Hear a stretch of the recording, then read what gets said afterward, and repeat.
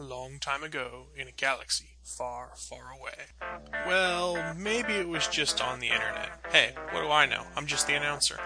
Anyway, 3 people decided it would be a bright, brand new original idea to get together on the internet and rant and rave about all sorts of different topics. Everything was fair game. Things like video games. All your base are belong to us. Comics. I'm Batman. TV shows. I'll be in my bunk. Movies. Time to nut up or shut up. All we cared about is there was some sort of nerdy aspect to the topic. So have a seat, kick your feet up, and relax with our hosts, the ATGN, It's always fun to beat up hookers with a giant purple dildo. Naki, I say dicks a lot. Dicks. Chris, I had Admiral Akbar in the back of my head going, "It's a trap!" and our weekly special guest host. Now, let's get ready to talk about all things good and nerdy. Good morning, everyone, and welcome to episode 23 of All Things Good and Nerdy, recorded live on Sunday, September 23rd, 2012. As you can see, we've got our regular panel. Let's start with, we've got the ATGN. Yay! We've got Naki. Hi. And we've got our special guest host this week, Jay Clark. You might have seen me talking to Jedi Ross a lot on Twitter. How's it going, my friend? It's going great. Good morning. Thank you for having me. Happy to have you. Just to start off with, where can folks find you online to see, and where can they listen to you, actually? Folks can listen and find me online at anelegantweapon.podbean.com. It's my little podcast coming out of the L5J here, right outside of Toronto, Ontario, Canada. And you can find me individually on Twitter at Jedi Ross, Jediras. Great. So there you go. That's awesome. Thank you so much for being on today. Let's just start the show off. All right, let's start the show off like we normally do, and we'll go with our news of the week. Live from the ATGN studios on the internet, it's the news of the week. And who would like to start us off with news of the week this week before I just randomly pick someone? Now's your chance. All right, I'd have one with you then. I'll be the first to admit my news of the week is probably fairly half-assed. I went with the easiest article that I could find because I've been playing Borderlands a lot. Wait, news happened this week? I was too busy playing Borderlands. So yeah, some of the developers who've gotten a hold of the Wii U console, and even the Wii U people themselves, have talked about their CPU power actually being a little bit less than the 360 and PS3, but their GPU power is almost double. It's an interesting, odd combination, but some developers are having a bit of an issue with it, as it is causing dealing a bit of lag in occasions where there are lots of things going on, like a lot of mobs running at you and whatnot. Developers are going to do to work around the hardware limitation with the CPU, probably try to put more and more work on the GPU, being that it's almost double. Yeah, and from what I've been able to tell, it can run Call of Duty, whatever stupid crap, at Modern 1080p. Black Ops Warfare. Yeah, it can run it at 1080p and get you over 60 frames a second, just fine, and it's apparently perfect at that. But games like Total War, or I think it's what it is, Total War. The one mentioned here is Warriors Orochi 3, where it throws a ridiculous amount of enemies at you all at once. You'll get a bit of lag because of it. So, is this like... would it be fair to say this is almost like a full next-gen console, then? It's almost like a half step forward in some cases, compared to the current crop of consoles, you think? Or I don't understand why they would have went with a less powerful CPU than they currently are running in the current gens that are out there. That doesn't make any sense to me. My guess is it's a price thing, so they can keep the price low for the Wii U release. They blew their budget on the GPU. Well, they blew their budget on the gamepads, I think. I mean, because the launch price for a Wii U is in line with the current price for most consoles. When you think back to the launch of the PS3 and the Xbox 360, they're about $500 or $600 a pop, depending on what you did. Are you talking the deluxe version or the $299 version? Either. It's either $299 or $349, depending on what you're doing, and both of those prices are still around what you pay now for a current gen Xbox or PS3. I don't know. I have a special edition Xbox, so never mind. I'll just shut up. I'm going to go back and take a raw juice. Gears of War, right? Mm-hmm. I'm not a big gamer, but that's one of the games in the past few years that I actually did play start to finish was Gears of War. That was an awesome game. Yeah. See, It is my really special fun. edition little thing. Nice. Well, go ahead. Sorry, Eric on the YouTube side says it's 3 processors currently in the Wii, so probably a cost thing since they already have a lot of those laying around, so to speak. That's about what I was thinking, to be honest. And he also Let's calls go. Call of Duty whatever stupid, because it's... Yeah, it's what they used in the article, so I had to use it too because I didn't have any other information. Call of Duty. Call of Duty is a pile of shit. Did you? Oh, God, I should put that as my news of the week. Oh my God. Do too, then. It's all you, Adahay. Wall Street Journal. Like Borderlands. Wall Street Journal. I don't know who the fuck goes to Wall Street Journal for game reviews, but that idiot who compared Borderlands to Call of Duty. What? I guess... He said Borderlands 2 is a horrible FPS crossover and is nothing like Call of Duty or Halo and is one of the worst games ever made. Can we all just visibly facepalm, like, right now?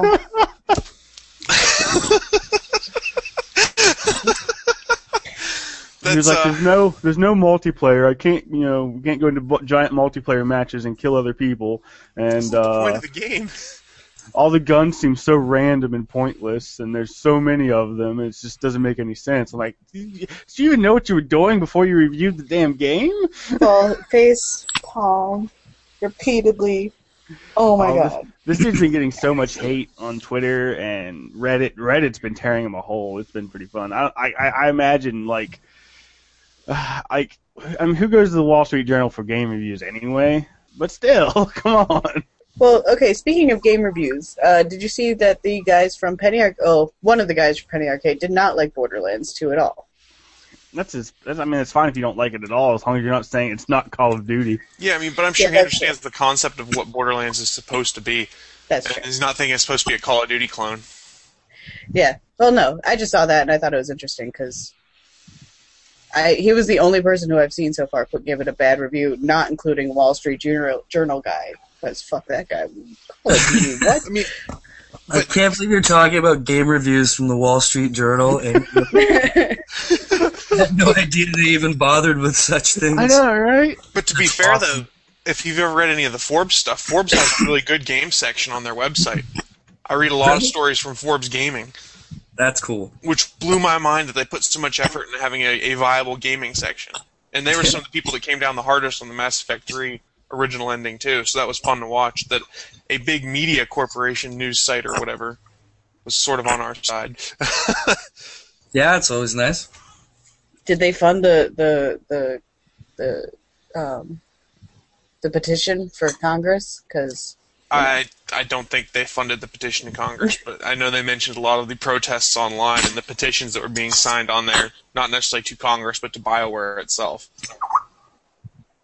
Eric says, in other news, Skyrim is also awful first-person shooter. Well, I'll go up next on my news of the week. This is going into the comic side of things, is that a current writer who works for Marvel by the name of Greg Rucka has given an interview talking about, as he put it, quote, the grotesque Hollywoodization of Marvel and DC Comics. Which is, I read it and I went, he's actually pretty right. So let me just read a couple of his quotes out of this interview. The first being, quote, you were seeing a grotesque Hollywoodization of the two main companies. There was at least a period where I felt the way they wanted to make money was by telling the best stories they could. Now the quality of the work matters less than the book when it comes out. There's a far less There is a far less desire to see good work than to just see work done. Let's see. And he also goes on to talk about the fact he was writing Punisher, and it was a well-reviewed book. It was well-liked by critics, and then they just kind of abruptly dropped on the fact that, hey, we're going to add him to a team in the future, so we're going to have to change how all this works. And let's see. He goes on. It's a very interesting story. I don't want to read the whole thing, but a lot of it he goes into is basically the premise that comic book the big two nowadays are basically just trying to make money, and they don't care as much about the story, which is kind of a thought I've had with a lot of these random crossovers and things that are going on now. And I kind of like the fact that some of the authors are coming out and saying that and going, I think I'm just going to move into the indie world where I can create a character, control them, and then do what I want with them and not have them just be around to sell movies. Yeah, I can kind of see the point to that, but I think it's hard when you start crossing them over because it's two completely different entities in a way, the movies and the comic world, even within the big two, right? Right, but a lot of cases now, it's like they almost leverage the comics to help sell the movie, because a lot of things you'll see happen, they time something in comics so a character comes back at that point in time when they've been gone for years and things like that. I will give DC credit, though. When Dark Knight came out, they had the balls to keep Bruce Wayne dead, because they'd killed him off at that point in time. Yeah. I think it's got a lot that also comes down to the difference of audiences these days is to, kind of low attention span. If you look at comics like a couple decades ago, on one page, you'd have, 3 word bubbles per panel per page, right? Yep. And it would take you a hell of a lot longer to get through some of the big splash pages that have, 2 or 3 word bubbles for 2 pages nowadays, right? Mm-hmm. So things have definitely gotten more Hollywood, but I don't know. I'm a huge fan of the reboot of the New 52 and everything that's going on. I'm loving a lot of the writing, and, not everything's great. Stuff still needs to grow and stuff, but there are parts of the New 52 I like, but it's generally the stuff where they basically didn't change the continuity going from old DC, because not much changed in Batman until just recently when they started doing the number 0 to see all the Robins and things. And then Green Lantern, I think, was basically untouched with the New 52. I like the way that they did it in the way that there is an argument that can be made for it actually. There is a continuity there between the two. The pre-reboot and the old after the reboot, Because the way they brought in the whole Pandora thing and kind of brought it down to it being the Flash that was kind of responsible for this whole thing, there was an event that could still be toyed with in the future. I could see them eventually going the other way and going, let's go back to the old way and just canceling the whole thing. That's how crazy they can get at times. And, definitely to make a buck here and there, for sure. Definitely. I give DC credit, though. The New 52 is a very ballsy move, for lack of a better term, to basically reset everything. And especially when you look at what Marvel's doing with Marvel now, where basically it's an excuse to sell new number ones and to mix up teams. They're not really making huge changes to continuity. Yeah, it's definitely, when you look at the money that's made from the comics compared to the money they're making off the movies, it's just, it's not even in the same ballpark anyways, right? No. But you can't see, they can't help themselves but make the comics kind of meld along with the more successful parts of the franchises, sure. Right? I mean, it's not like Disney bought Marvel just for the comic books. They bought it for the movie property and for the time. I am shocked that the mouse was able to buy Marvel and let it be Marvel. The fact that they've just let them do exactly what they wanted and needed to do, it's just shocking to me that Disney let that happen. I was waiting for something to be passed where they're like, no more blood in comics, in Marvel comics, and I'd just be sitting there like, well, I was waiting for the inevitable Mickey Mouse and Wolverine crossover. When Disney bought Marvel, they bought it because they had a demographic that was missing from their franchise. They had little kids, they had women and girls, but they didn't have teenage boys and men. And that's what they were going after by buying Marvel. And they know that if they change it too much, they'll lose those guys. They don't want to pull it away from its target audience that it already has perfectly. That's true. Yeah, absolutely. This actually kind of bleeds into my news story, if you want me to go ahead. Exactly what I was going for. It was kind of an impromptu setup. All right, perfect. Well played. Warner Brothers has announced more plans off the Justice League of America movie that they're going to be putting out. I believe 2015 they're aiming for. Batman is going to be rebooted directly off of Justice League. So I think they're actually, in the whole big scheme of things, they're going to kind of want to do what Marvel did, but they're going to do it opposite. They're going to put out their big team superhero movie and then start splitting these characters off into their own little sagas. Mm-hmm. But they've announced officially that that's the plans that they're going to do with Batman. So the Batman reboot afterwards will be from that. Is Ryan Reynolds going to play Batman, guys? And God, I hope not. I hope not, but let's. I bet you he'll try. But he looks so pretty as Green Lantern. It's so sad what happened, though. Did you guys like Green Lantern, or? No, I think everyone likes Green Lantern. I just like the poster because he's pretty. Yeah, the movie was kind of it was silly. I think he just needs to hold out for his Deadpool movie, and then because he's perfect for Deadpool. Yeah, he was not in the right vein for Hal Jordan at all. Definitely not. He should have been Wally West if he was going to be a DC character. It was the Green Flash. Yeah, the Green Flash. Totally. But I think DC kind of has to go with a team movie first because they're so far behind with Marvel that that's the best way to catch up is put your big guns out there. Yeah, I think they're in a bit of a pickle right now, though, because like Superman, Man of Steel is ready to come, which I'm so excited for. I'm a huge Zack Snyder believer, and but they haven't quite announced whether Superman in Justice League is going to be Henry Cavill or not. And, you know, he's in a great position now, because if they come to him and they're like, if the movie's a big hit, they're going to go to him and be like, can you be Superman in Justice League? He's going to be like, I will do it for $5 billion. Sure, let's go ahead. I'd do anything for $5 billion. If worse comes to worse, Brandon Routh needs work. Nice. That begs the question, do you immediately reboot Superman again 2 years after you've had one guy play him? They kind of forces They've done it before. No, but they could recast, because they've done that before in other Hollywood movies, not necessarily superhero ones, but look at James Bond, where James Bond, it's roughly the same story, they just put a different guy in it every 5 or 6 movies. Yeah. They said something to that effect of that's what they'll do with Iron Man one day. It's because Robert Downey Jr. will get to a point one day where he really will not have the look of Tony Stark anymore. Things like that. So they envisioned it being more of a James Bond kind of reboot where you just basically change the actor who plays the role and keep everything roughly the same. Well, they did that with the Hulk. He is Tony Stark, though. I do think he is Tony Stark personified. I think there's a magic in plastic surgery and Photoshop, but besides that, like they did that with the Hulk, kind of. I mean, they didn't really reboot his story for the Avengers movie. They just recast him. It was no longer Edward Norton. Him. Yeah, they didn't have a good relationship with Edward Norton, so they kind of had to. Which makes me sad because Edward Norton is one of my favorite actors in the world. I love him. Mark Ruffalo is such a better Hulk. He did a really good Hulk. So they both did in their own ways. They did their own great Hulks, absolutely. Agreed. But the thing about Robert Downey Jr., what they did with him, which if you look at every other person pretty much cast as a superhero, other than Robert Downey Jr., it hasn't been very age appropriate. Like, he's not like a young man, you know? No, he's not.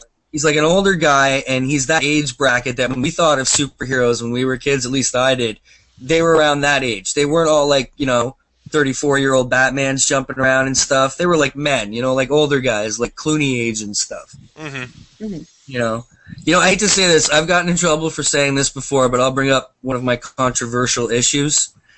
Is that I think, take it out of the movie, George Clooney, in the right movie, in the right circumstances, in the right script, I think could have absolutely pulled off Batman.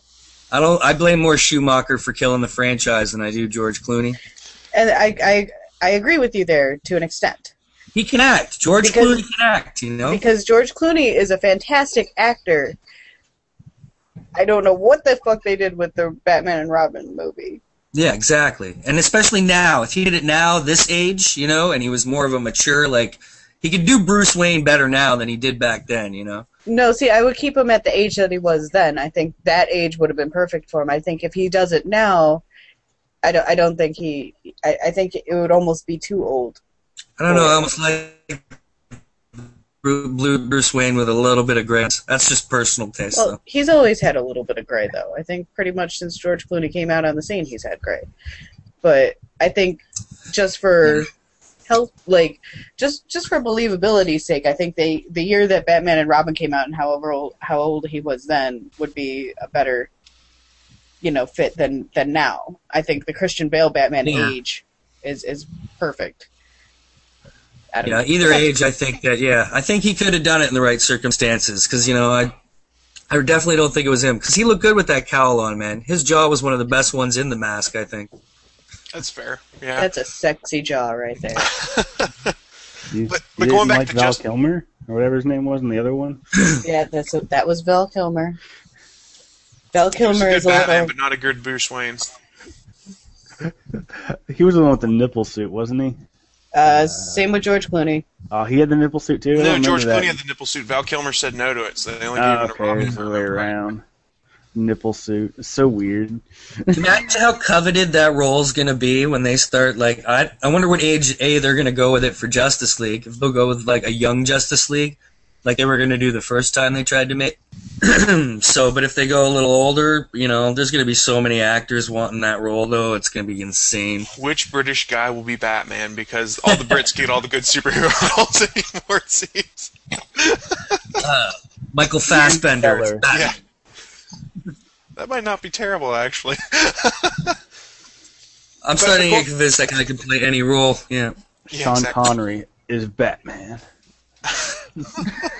I'm surprised I'm not hearing The Rock right now. He's not British. He's not British. It doesn't work in this scenario. It's The Rock. It's The Rock. Shut up. It's The Rock. He can be British if he wants to be. The Rock is going to play Bane in the reboot. He should have played Bane in the first place, damn it.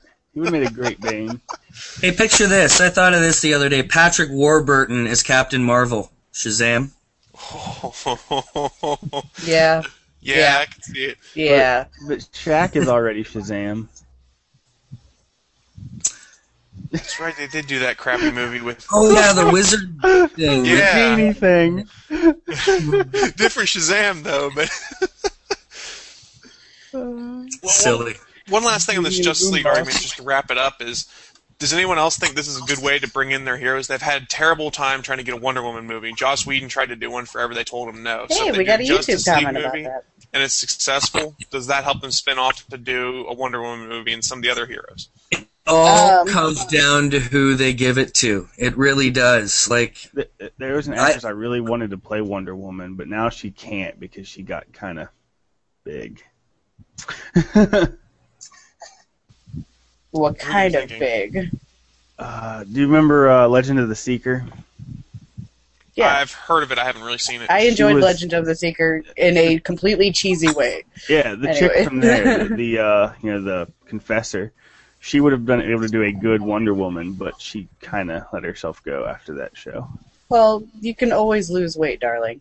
Oh, she's also, keep in mind the show's also a bit older now, too. So that's true. She doesn't fit the age bracket anymore, either. I always thought that girl who played Lois Lane on Smallville would make a great Wonder Woman. Yeah, and then they put her in a Wonder Woman costume in Smallville one time, and I was like, damn, she could pull it off. Yeah, it would be good. I hadn't seen that. That'd be good to see. But I think what worries me is they've given the guy who co-wrote Green Lantern, they're letting have a shot at the script of Justice League. And the script of Green Lantern was so good. That terrifies me. But I think it comes down to directors and producers either way. It all depends who they're going to... I know they're talking to the Wachowskis now for doing it. Mm-hmm. We'll see where it goes there. I didn't think he'd do it like he's not going to, but I thought Ben Affleck would have made a cool Justice League movie. He makes good flicks, you know? He does, but I think one of the things that was said in a lot of his movies is he wants to be in them also. I don't know who you'd put him in for Justice League. True. Unless it was just like a minor character. Zatanna. No, that's Ryan Reynolds. Aww. As the one who cosplays as Zatanna, no. As Zatanna. There you go. Did you just say Snooki as Zatanna? Will you kick him off this podcast right now? How about Sean Connery as Zatanna? I'd be okay with that. Megan Fox as Zatanna. Kick him. Michael Bay. I want him gone. I don't want him on this podcast anymore. Directed by Michael Bay. She missed it that part. If you say his name too many times, he's going to come back, guys. Michael Bay, Michael Bay, Michael Bay, Michael Bay, Michael Bay. There's an explosion in the background. Look, Transformers 4 just got greenlit again. Oh god. Alien Ninja Turtles. No. Alright, before we go completely off track with Michael Bay talk, let's kick it over to Naki for her news of the week. Michael Bay is directing a movie. Just kidding. Sad face. Okay, so let's talk about colliding fandoms because this one made me squee. Battlestar Galactica's Katie Sackhoff, who in the new reboot played Starbuck. If you are not a Battlestar Galactica fan, if you're not, you should be. Is to play Karen Gillan's, who plays Amy Pond in the current run of Doctor Who, mother in her first post-Doctor Who gig. So, colliding fandoms. I got Battlestar Galactica, and I got Doctor Who in one little movie that's coming out. And let's face it, both of them are hot, so, that's cool. What kind of movie is this? It's actually kind of a thriller movie, is kind of what it sounds like. Karen Gillan plays Kaylee, a young woman who grew up haunted by the mysterious murder of her parents a decade ago. I know how to talk. Sackhoff will be playing her mother in flashback scenes, so that's how she can be, actually relatively close to Gillan's age and still be able to play her mother type thing. Okay. But what this news article got me thinking, like, what if you're going to collide two fandoms, what two would you want to put together? They already did it. It was Patrick Stewart in X-Men. He was perfect Well, there as you Professor go. X. That's true. You really can't put anybody else as Professor X at this point. No, well, the kid who did it in First Class did a pretty good job, too. That's true. It just threw me off that he had hair. It was like, what? No. No hair for James you. McAvoy was awesome in that movie. I also like the dude who James played McAvoy. Magneto a lot, too. Michael Fassbender. We just talked about him earlier. Fassbender and It's everything. all circular. Yeah. I like Michael Fassbender a lot too. I'm bad with, like, names, so yeah. Except unless it's The Rock. Yeah. So what other crossovers would you want? Oh, come on, this epicenter, Ian McKellen. What is it? X-Men, Lord of the Rings, That's true, too. and I'm missing one. He'll be in The Hobbit, and that makes me happy. It's going to be another movie about walking. Yay. Which, Shut your face he hole, Chris. was T-Bing, wasn't he? Didn't he play T-Bing? Yeah, yes he did. Okay. That was actually a decent movie made out of a book. I like that. Yeah, I enjoyed both, book and the movie. Yeah. The book Well, was if you're gonna pair up two actors from your like, okay, so we got like Katie Sackhoff and Karen Gillan. So would you do like Nathan Fillion and Oh, jeez. and who The who Rock. would you and The Rock? There you go. Adahay would put The Rock in everything. So A movie with The Rock and Sean Connery. there you go. What kind of movie would you want It to see? doesn't matter. It'll be amazing. Just put them in a room together and hit record. It'd be amazing. I want to see a movie with Edward James Olmos and Patrick Stewart. Yeah, that can be a good scene for sure. Those guys are great actors, and just imagine the gravitas that both those guys would have in there. Ooh, random side note. Kevin Bacon's going to be at New York Comic Con, and I'm making it a plan to meet him just so I can say I'm 1 degree from Kevin Bacon. Sorry. Do you see Google's putting in a specific button for your bacon number? I saw that. Google's actually putting, Bacon. Oh my goodness. That is hilarious, though. Yeah, that's how big wanna it's know gotten. my- Google's making it like a featured item. I want a Google bacon number. What's my bacon number? 37.2. I was originally like kind of thrown off by Bacon in First Class, but he did a good job. Yeah, I thought so. Yeah, I wasn't a big fan of First Class, but he was a high point of it for me. But The high point was better than X3. Yeah, the high point was Everything's the better than Wolverine scene. X3. The Wolverine scene cracked me up. Fuck off. Yes. And Knock, you're wrong. Not everything is better than X3. Yeah, Okay. that was A lot better. of movies are better than X3. Ghost Rider is not better than X3. Well, have any of you guys read the comic line of Days of Future Past? That's the title they've given the next one. I'm excited to see what they do. Like, are they going to recast Wolverine, or is Wolverine going to even be in it? Or, there's so many questions. Once they named it that, I was like, oh gosh, where are they going? And then they go ahead and claim that this is going to be the movie that fixes all the continuity errors between all the last X-Men movies. This movie's going to make them make sense. I don't know how they're going to do that, though. That's a tall order. Yeah, the continuity is really messed up in the X-Men movies. Yeah. A little bit. So Just interesting. a tad. But they were never... But they didn't have the benefit of, like, Marvel with all the Avengers movies to be able to set up everything over a span of multiple single movies to create that team movie.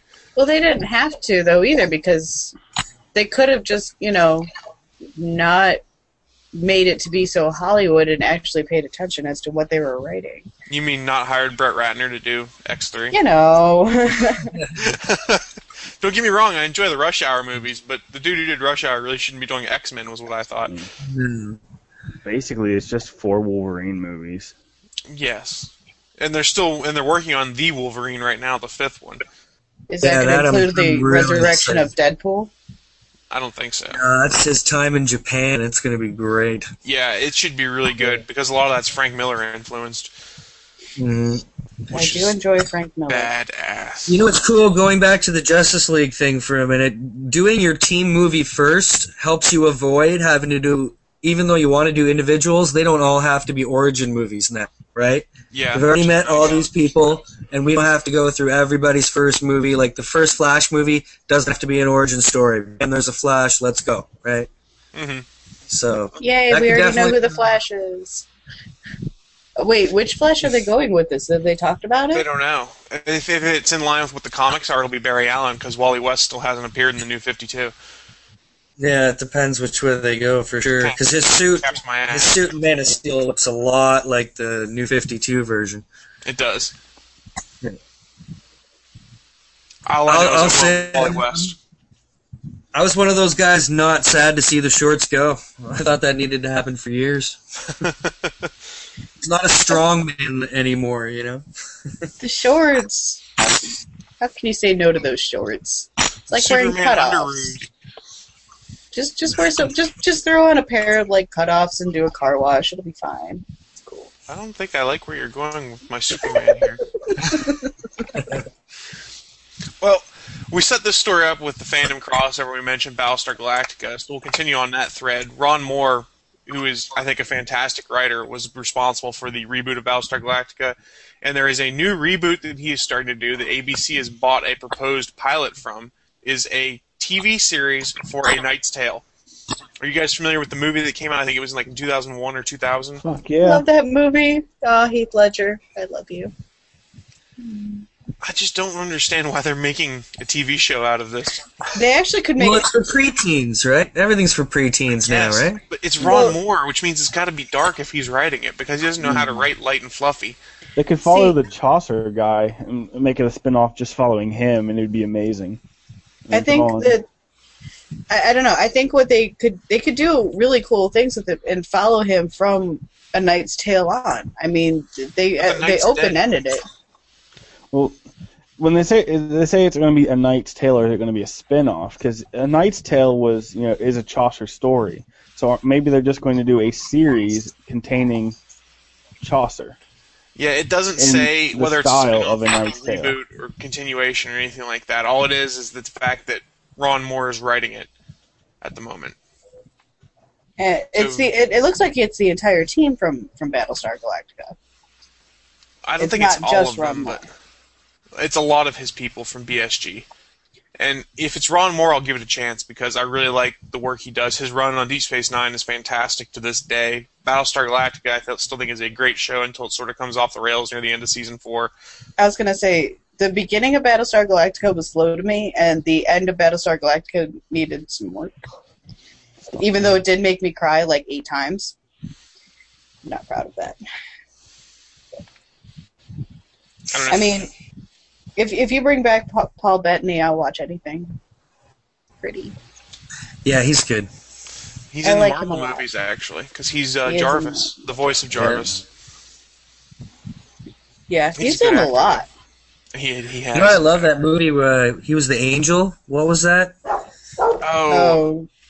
No. Was he Gabriel or whatever in the diner with Dennis Quaid? Legion. Yeah, you like that movie? Aww. I didn't hate that movie for it being like an afternoon on the couch popcorn movie. You know, I think that's how I saw it. So. I think if like I was watching Constantine. I think if I was stoned and drunk while watching it, it'd probably be more amusing.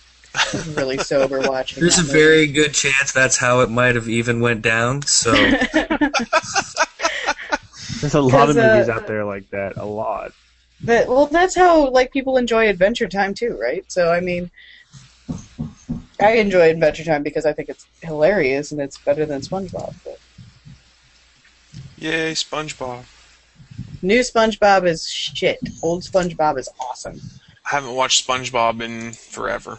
I watched SpongeBob. There's a difference. When did the line get crossed? Yeah, as our SpongeBob expert, SpongeBob. I had no idea. Okay, because I turned on SpongeBob and they were showing some of the classic episodes, like Squidward's Best Day Ever, where he's firmly grasp it, and he shoves the net through his hand. It's hilarious. And then all of it now is based around Mr. Krabs and Plankton, and I think they're bored. So, then again, I have the attention span of a 5-year-old, and that's why I'm watching things like SpongeBob, and I'm going to go back and play Borderlands now. Bye, guys. This is fun, but it's been 41 minutes since I've been playing Borderlands. Oh my god, how do you cope? Popular TV series thing that I don't understand is the My Little Pony fandom. That has gotten me Isn't that weird? Okay, so I started watching My Little Pony because I wanted to understand where this fandom came from. It's cute. It's really cute. It's got Tara Strong, and she's a fantastic voice actress. She's brilliant. Yeah. Yeah. Yeah, I watched a few of them too, trying to figure it out. Why is it so popular? Especially among the demographic of 13 to 28-year-old men. Yeah, you know what? It's funny. No word of a lie. We were actually talking about this on our show Friday night. Oh, really? And we just couldn't figure it out either. There's what do they call themselves? The Bromies or the Bronies? The Bronies or something. Yeah, because it's a completely different entity than it was when we were kids, eh?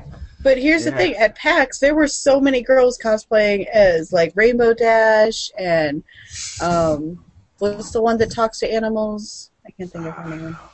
But whatever, I kept seeing, I saw so many people dressed up as ponies, and I'm sitting here I don't understand. There's not even a My Little Pony game, guys. We're at PAX. I don't know. I don't get it. Jeanette, it's weird. I'm sorry, Jeanette on YouTube's talking about the Knight's Tale reboot. She says it could go really dark and into the Dark Ages, so... Well, then Ron Moore is the right person to be producing and writing. Yes. Anyways, back to the Bronies. Let's go to the light and fluffy side of things again. The comments on YouTube are being really slow today, so I apologize if I'm delayed by a lot. Well, let's go back talking movie news and stuff. Let's go to the fun stuff again. Let's talk Thanos. Is that it was announced at Marvel Comic-Con, the creator of Thanos, James Starlin, I think is the correct name, came out and said that a deal is in place for the villain to appear in Guardians of the Galaxy, which is slated to come out in 2014. Which a lot of us kind of figured when they announced Guardians of the Galaxy. So he'll be in Guardians of the Galaxy before he has a chance of being in Avengers, it looks like. So he won't be in Avengers?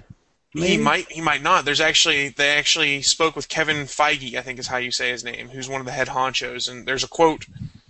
He didn't give away much, but I'll read the quote. He goes, "Clearly there's a purpose to us putting him at the end of the movie. The Avengers, that is. We do have plans for them. I wouldn't say we ever feel the need to rush anything one way or the other. We succeeded in Phase 1 because we stuck to our guns and stuck to the plan.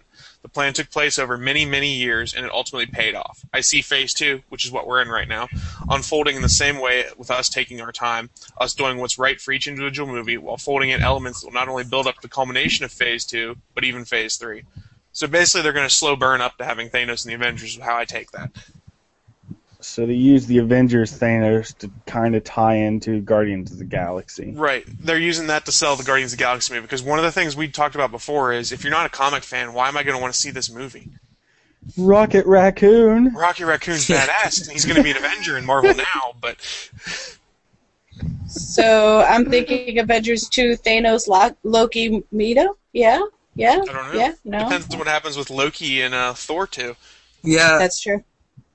I don't know how much Loki we're going to get for a while, you know? He got a real big turn as the baddie in Avengers, you know? Yeah, you I see them maybe getting away from Loki for a bit. Yes, but you have to understand that if you go on any Tumblr account at this point for most females, at least the ones that I follow, everybody has a mad crush on Tom Hiddleston and they want more Loki. So, and I'm just saying... Please the ladies, they might do it. It's true. And as somebody who's met Tom Hiddleston, I want more Loki, because that dude's got some balls too. He told Chris Hemsworth just to punch him in the face to make it look real. That dude's not small. Punch him in the face. Chris Hemsworth is not small. Hit me. I'm like, that takes balls. I want me some more Loki, and I don't have to watch. I could actually we could turn on one of the Henry movies. Black Widow movie. God. Yes. Come on, you got so many gratuitous Black Widow shots in the Avengers. Come on, so many butt shots. Dead ass. Come on. Just make a whole movie where they just follow her ass around the whole movie. It'll be a hit. Ass. As a straight girl, I'm saying dad ass. Come on. It is Scarlett Johansson, so I'd watch it. Come on, man. Scarlett Johansson with red hair, I was in automatically. As a straight girl, I was in. All right. Yeah. So We're getting Phase 3 of Marvel movies already planning for, which is the good thing. So the team, their plan of what they've done of gradually building things up, which has worked for them. The question is, we touched on this briefly, does Justice League shake that plan up if the Justice League movie comes out as a big success, doing the team movie first? Well, I think Justice League is going to be a big success regardless. You got the following already.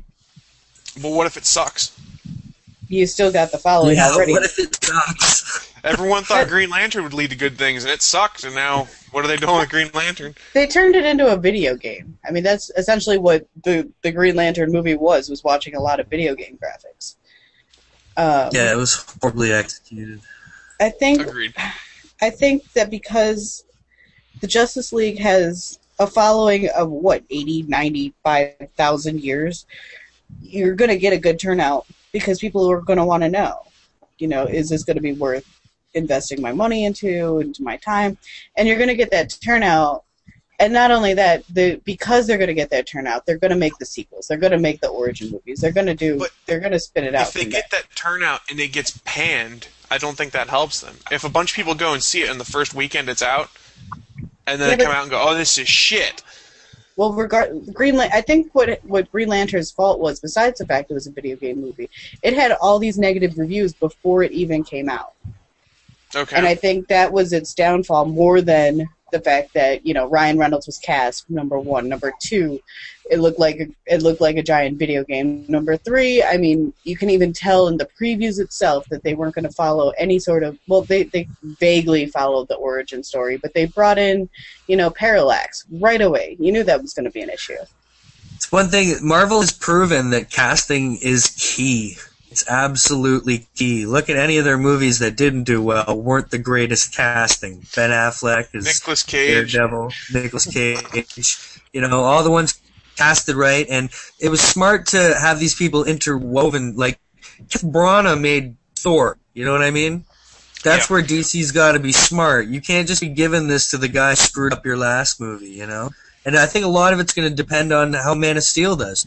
if Man of Steel is a massive success, Justice League is going to have much better chance. But if Man of Steel flops after Green Lantern flops, it's going to have a much harder hill to climb, you know? Eric on YouTube says it was sandwiched in between much stronger comic book movies that were out. Jeanette says that Justice League has an ideal behind it because we haven't seen Wonder Woman in 40 years, which is true.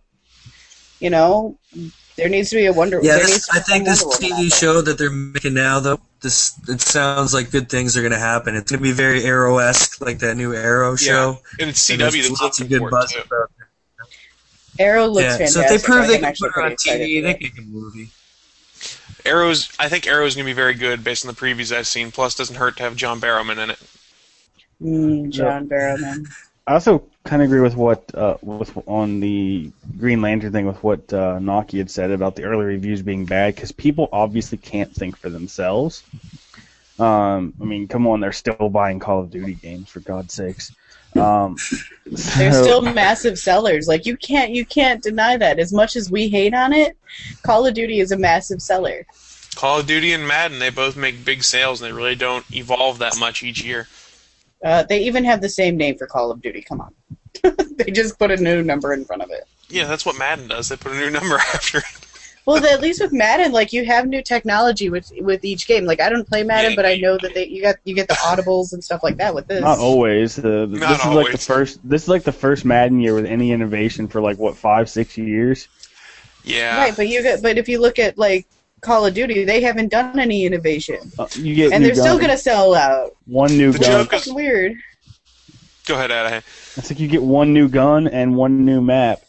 And then you have to buy 30 DLC packs for all the rest of the guns. Yeah, it's Call of Duty by the DLC packs. But yeah, I didn't mean to get back into gaming, but it's just like a bad review that comes out before the thing can really turn it off because people obviously can't think for themselves. They like to be told what to do, i.e. Loki was 100% correct in the Avengers. Yes, he was. Sheep! You're all sheep! And I'm bringing in 10 things about you. Someone on Twitch asked about Hawkman, though. Hawkman. I don't know if he'll be in the Justice League movie or not. That could go either way. Yeah, I hope they include Hawkman. I hope they do, but... It's one of those... The branding issue. You know, we've talked about this in the past, where Marvel, their superheroes better than you know DC's. Like, you know the basics, Superman, Batman, Wonder Woman, you know those, but do you know the other ones? Do you know the people who, I know people who've asked me what I'm cosplaying before when I walked around as Zatanna. So... Black Adam isn't very popular either, I think. Black Adam would be perfect to be I don't know, I have to seriousness. say that when you're kids, when you're at least, a young child... You spend the first 10 years of your life minimum that the only real heroes you know are the Justice League. You don't discover Marvel till you discover comics. At least that's how it was back in the day. We were kids, we had cartoons, and TV shows and movies, you knew Superman, and you didn't discover your Avengers till you were old enough to start reading comic books, right? That's true. So the base they've got to go on is pretty spectacular. I had an X-Men cartoon. Everyone's child. I was gonna say I knew Marvel before I knew DC because I had Spider-Man, I had X-Men. Yeah, but go a generation after that though. Start thinking about the kid. Like 2 or 3 though, because my 2-year-old kid knows who Superman is. DC does have a lot of cartoons right now, like a lot. Yeah, go think of kids who were younger, in the 90s. You had your superpowers, you had your old Batman and Robin cartoons. Yeah, I mean, DC won that with the Justice League cartoons, the Batman cartoons. They had the Static Shock ones to appeal to kids. They had all sorts of cartoons out there. How's the Young Justice thing working for them anyway? It's a fantastic cartoon, actually. It's very good. It reminds me a lot of Justice League. I haven't had a chance to watch that one. I actually caught some of the new Spider-Man TV show. I saw one episode, and all I really could figure out is all the men wanted to bone the green chick. Yeah, I saw that one episode. That's a good show. I like that Spider-Man show. They did a very. But, you know, we ballsy- also had, like, when you were a little kid, you remember being really young and watching the 60s Batman, no? Oh, That's true. yeah. That's I true. still The Adam love West the Batman. I'm so excited he's gonna be at New York Comic Con. Like, I have to meet him. I might even fangirl because it's Adam West. Yeah, that could be sweet. He was just on Kevin Smith's Fat Man on Batman. I haven't had a chance to listen to it yet. Wasn't but I that cannot great? wait. I haven't heard it yet. Oh, you haven't heard yet? I've got it queued up. I listen to podcasts when I drive to work, so that's what's starting for me on Monday as Fat Man on Batman, the last one. Yeah, that was my Friday work driving music, and it's really good. It's a really good one. And the him and Ralph Garman on the Fat Man on Batman before it. Yeah, and they he's had kind some of tear great apart guests the on Dark there. Knight. He had Tara Yeah, Strong it's on there. great He show. had Mark Hamill on there. They were all good. Did you guys Yeah. see the video? And I was so disappointed I didn't get to see this live. Mark Hamill did the Batman's eulogy in the Joker's voice at Star Wars Celebration. Oh, that's awesome. Shut up! Really? He did. There's a video of it on YouTube now, but like I didn't get to see it in person because I was running around at that point. But it just I got to hear part of it because one of the guys who was working the convention was there and he videotaped it, and it was so good. Oh, that'd be an experience. That's something you remember for years to come, definitely. Oh, definitely. Let's keep going a little bit on the Marvel movie news side of things. There is a big rumor going around the internet in regards to Thor: The Dark World about a major character that might die. So, potential spoiler alert. I don't know if it's going to be true or not. Spoiler alert. Spoiler alert. It sort of makes sense who they mentioned. So, if anyone has any worries about spoilers, feel free to take your headphones off. Goodbye. No, I'm kidding. I'm not. Okay. I'm okay with this. It's only potential, so I'm not like incredibly worried yet. People have talked to Bleeding Cool, and a couple of good sources are saying that a major character is going to end up being killed off before the credits roll. And a couple of those sources have said they're pretty sure that it's Odin, and Anthony Hopkins' character is going to die. I kind of figured that would be my guess. And if you look at Thor stories, it kind of makes sense because a lot of the interesting stories are about when Odin would get killed or knocked out of so that he couldn't rule, and it became Thor's job to rule. And I think would make for a very interesting dynamic in Avengers 2 if you have Thor who has to rule Asgard but still wants to help save Midgard. yeah. Absolutely. It Plus, completely Anthony makes Hopkins is sense. expensive to have on your cast. It's Sure true. what? He's a very He- expensive actor. He is. Even though he's in there he's for like worth 3 it. minutes. They He's paid him worth a lot it. of money. He a great actor. was a great Odin. Like, after seeing him as Odin, I don't know who else I could possibly cast. I don't know. Liam Neeson. That's just because you would cast Liam Neeson next to anything, including The Rock. Oh, He that wants would to be- have Liam Neeson and The Rock do a debate. No, Liam Neeson, The Rock, and Sean Connery in some sort of buddy cop movie. Come on, let's Sean do this. Connery's got to be the captain. You forgot Chuck Norris. No Chuck Norris. Then you get the stupid. There couldn't Chuck be any Norris. swearing in the movie if you cast Chuck Norris. Yeah, look at the Expendables too. No, PG-13. Yeah. He's a I weird still haven't guy. seen that. I haven't either. That was all him, eh? He's like, I won't do it if there's any swearing. And they were like, okay, we won't swear. We want you that bad, we won't swear. I was like, oh, crap. I will swear for you. Shit, damn, fuck. Thank you for that one. I will swear for everybody. Bring your tag this week. I Let's swear see. a lot. That's okay. Well, that's what we do on this show. We curse like sailors at times. So are you guys all like in the same place? Or you all live in the same area, or? No. Well, those two live closer than I do. I'm in Chicago. I live about 2 hours away from Adahay. We both live in West Virginia, and For Naki's in now. Chicago. Nice. My first Canadian guest. No. No, I don't know. No? We had the first episode of the show. We had a Canadian, actually. But he But was lived in Texas. But he's Canadian. He was a lost Canadian, if I recall correctly. His dad works in the oil business, and they travel a lot. So they're living in Texas right now, but he's from Canada. His mom lives up in, like, Alberta or something like that. Yeah, that would be the area. You're our an first Earl Canadian. in Alberta. You're our first Canadian who's actually in Canada when we record the show, though. So you get that distinction. Hey! There you go. Look, let's look, do- Canada. Lightsabers. Blame Canada. Blame Canada. Let's do a couple more stories in the movie side of things before we start moving on, and I'm just going to toss one out there because I know it'll make one of our past guest hosts probably fairly happy, is that there's a Godzilla reboot coming in 2014. Oh, God. I'm waiting for Ryan's tweet. Yeah, Where that's is exactly it? what I was waiting for. Okay, but are they going to do another Matthew Broderick Godzilla? That's the big question, because let's face it, that was awful. No, they said they're going to go back to original styles, and he's going to be short-armed little Godzilla again back in Tokyo, mashing stuff up. Yeah, they So say, they're going to go back to the pureness of. They're promising a, quote, gritty, realistic, end quote, return of the monster's roots.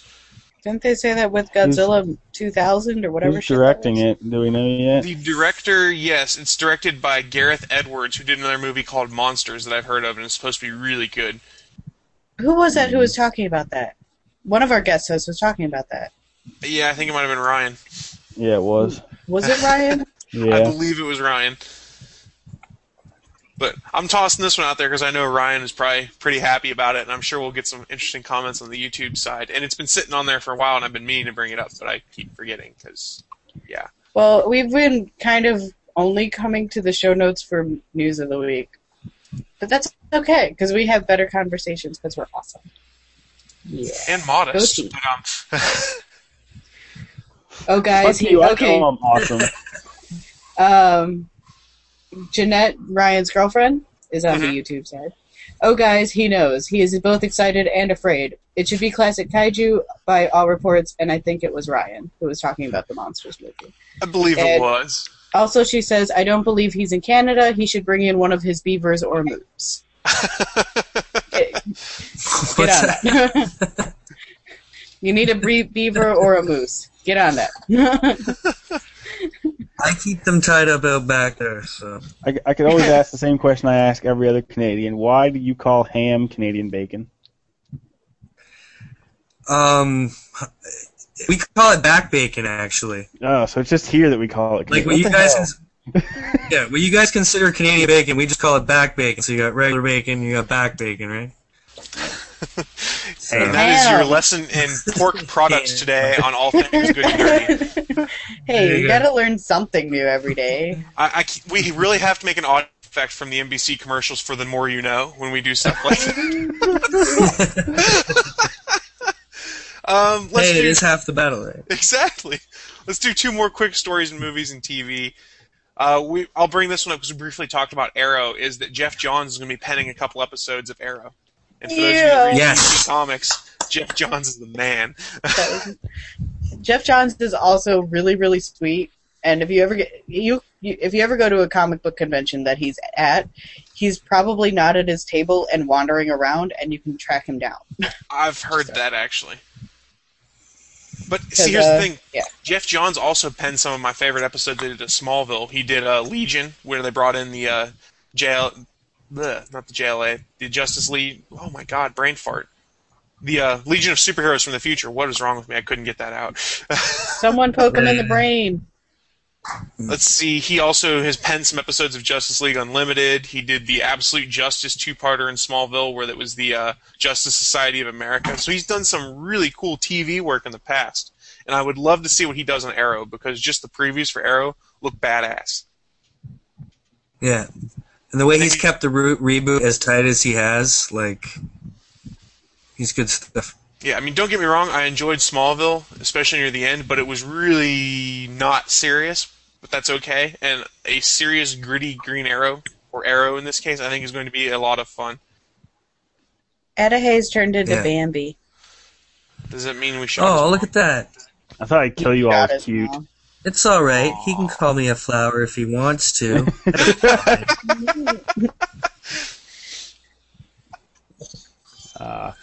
Kill you was cute. We'll do different animated... He just wrote that... Go ahead. He just also wrote, I haven't read it yet, but that new graphic novel I want to get, Batman Earth 2. Oh yeah, I've heard it's actually really good. I don't know if you've heard of this, but yeah, I haven't got that, and I still want to read it. But yeah, Alfred's all like military Secret Service guy having to raise like badass little Bruce Wayne and stuff. It looks great. Mm-hmm. let's see. For our last story here, I'm going to bring this one up just because it intrigued me that Warner Brothers is now going to be making a new Looney Tunes movie. Is Michael Jordan going to be in it? I don't believe so. But hey, Why not Space The Jam Rock? is freaking awesome. Why not The Rock? Because The Rock's not a Looney Tune? No, But that's neither what I was was... Michael Jordan. I was going to say, I will only watch it if Michael Jordan's going to be in it. Come on. That's because you're What Chicago. What is Brendan Space Jam. Fraser That's reappearing? That's Wait, right, they did Brendan do a Fraser. Looney Tunes movie about 4 or Yeah. 5 years ago. I'd forgotten Back about in that. action. Yeah. Looney Tunes, back in action. We have a YouTube comment. Have you seen the new, What is it? actual new shorts? No, I haven't. Are they good? I haven't. I've only They seen actually part are of it. really good. They're updated, but done in a retro style. So they're new and funnier and more hip and stuff. But they still draw them, but not exactly how they were. They almost got like a retro pop style to them, and they actually look really good. I've enjoyed a few that I've seen. So Okay. who knows what they'll do with the flick? I think if they do it to the style that they're actually doing the new show, it could be pretty cool. That would be. They have said the people who've been hired so far is they hired a former SNL cast member, Jenny Slate, to write the script, and they also brought on David Katzenberg and Seth Graham-Smith. He was the author of Oh, I thought Abraham you- Lincoln Vampire Hunter. I thought you were about to say Seth Green, and I'll be like, fuck yeah, I'll watch that movie. Seth Green would be awesome for that movie. Hey, Chris, we have a YouTube comment that I am going to direct this directly at you. What did you Okay. guys think of The Cape? I tried so hard to make it through that show. I wanted it to be good so badly. And Naki can attest to the fact that I literally forced myself to watch pretty much every episode except the last 2 before I finally gave up. I gave him so much shit for that one, too. I barely got through the first episode, and I'm like, fuck this. I'm done. It Peace had out. so much potential. How many did they even though. air? It I think was they on aired... NBC, and then it was so bad they didn't even air the last 2 episodes on TV. Like, go to our website to watch the last 2 episodes of The Cape. It was terrible. It had a really Oh, good that's potential, sad. but here's how I gauge if I'm going to like a show or not. If I fall asleep at 7 o'clock because I'm watching your TV show, I'm not going to like your show. Yeah, no shit. And I fell asleep watching the very first episode of The Cape, and I'm like, oh, fuck this, and I'm done. Ryan has appeared on the YouTubes, and he says, Uh-oh. Space Jam 2, Retribution. It probably is better than Resident Evil. Or they can put And, LeBron in it then? Yes. God, no. Something about that guy irritates the living crap out of me. And Oh, Eric says, more jam, less space.